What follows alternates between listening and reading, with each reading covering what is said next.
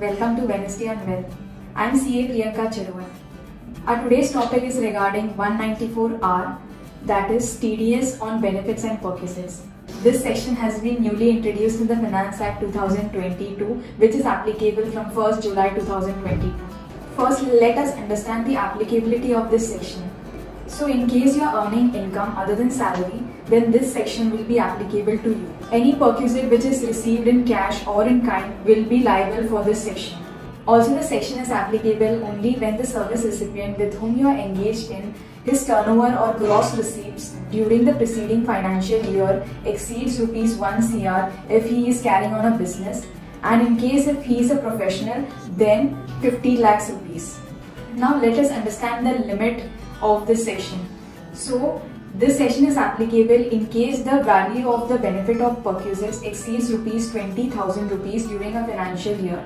So if this amount crosses Rs 20,000, then TDS at the rate of 10% will be applicable. There can be situation where the benefit of perquisite may be fully in non-cash or partly in cash or partly other consideration. So in this case, it is very important to ensure that the TDS liability on this benefit has been discharged by the service. In certain cases, what happens is that the benefit of perquisite which is provided may be fully non-monetary or partly monetary and partly non-monetary.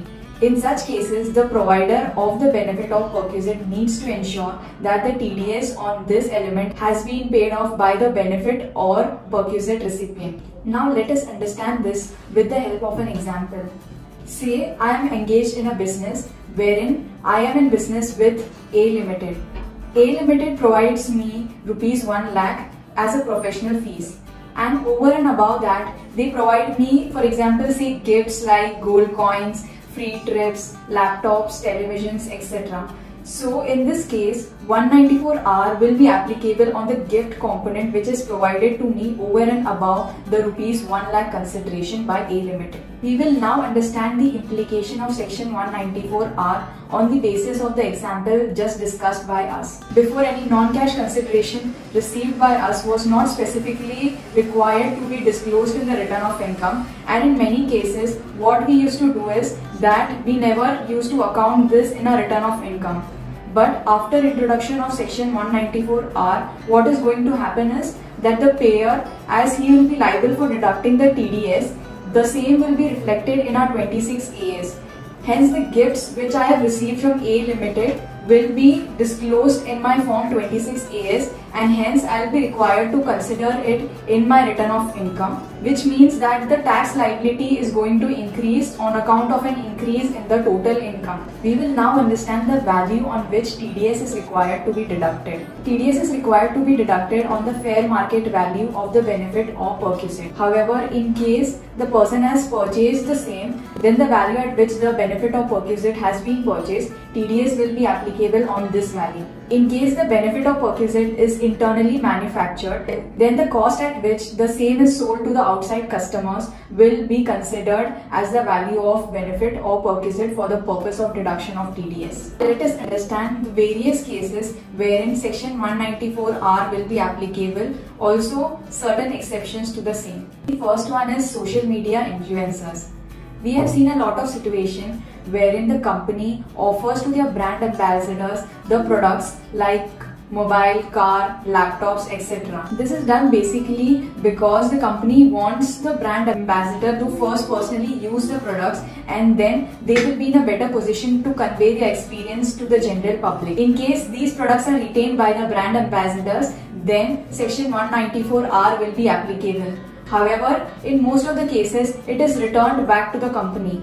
Hence, in this case, 194R won't be applicable. In many cases, we have seen that sample products are being distributed to the doctors who are employee of an hospital. So in this case, section 194R will be applicable and TDS will be deducted on the hospital. Just because the doctor is an employee of the hospital, the tax will be deducted by the company in the name of the hospital, because the benefit and perquisite which is provided to the doctor is just because the doctor is an employee. Next case is reimbursement of out-of-pocket expenses. Let us understand this with the help of an example.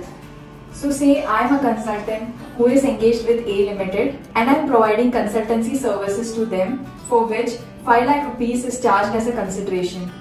Apart from this, I need to incur certain travelling expenses as well as accommodation charges. So while computing my taxable income, rupees 5 lakh will be my gross income, and the expenses that I have incurred for my travelling and accommodation will be claimed as an expenditure while computing my taxable income. However, in certain cases, what happens is A Limited will be reimbursing these expenses to me. Also, the invoices for the travelling and accommodation must have been obtained in the name of A Limited.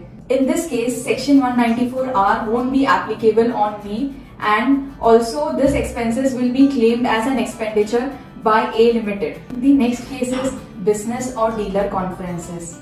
Many a times a company organizes business or dealer conferences wherein it tries to educate its dealers or customers. Such conferences are not liable for Section 194R. However, if such conference is in the nature of incentive or benefit only to selected dealers, then Section 194R will be applicable. For example, say out of 1000 dealers, 100 dealers were selected just because they have achieved certain targets, then Section 194R will be applicable on these selected dealers. Further, in the following 3 cases, the expenditure would be liable for Section 194R as it will be assumed that it is a benefit or perquisite provided to the dealer. The first case is where the expenditure is attributable to a leisure trip even though it is part of the business trip. Second, expenditure is related to the family member accompanying the dealer in this conference.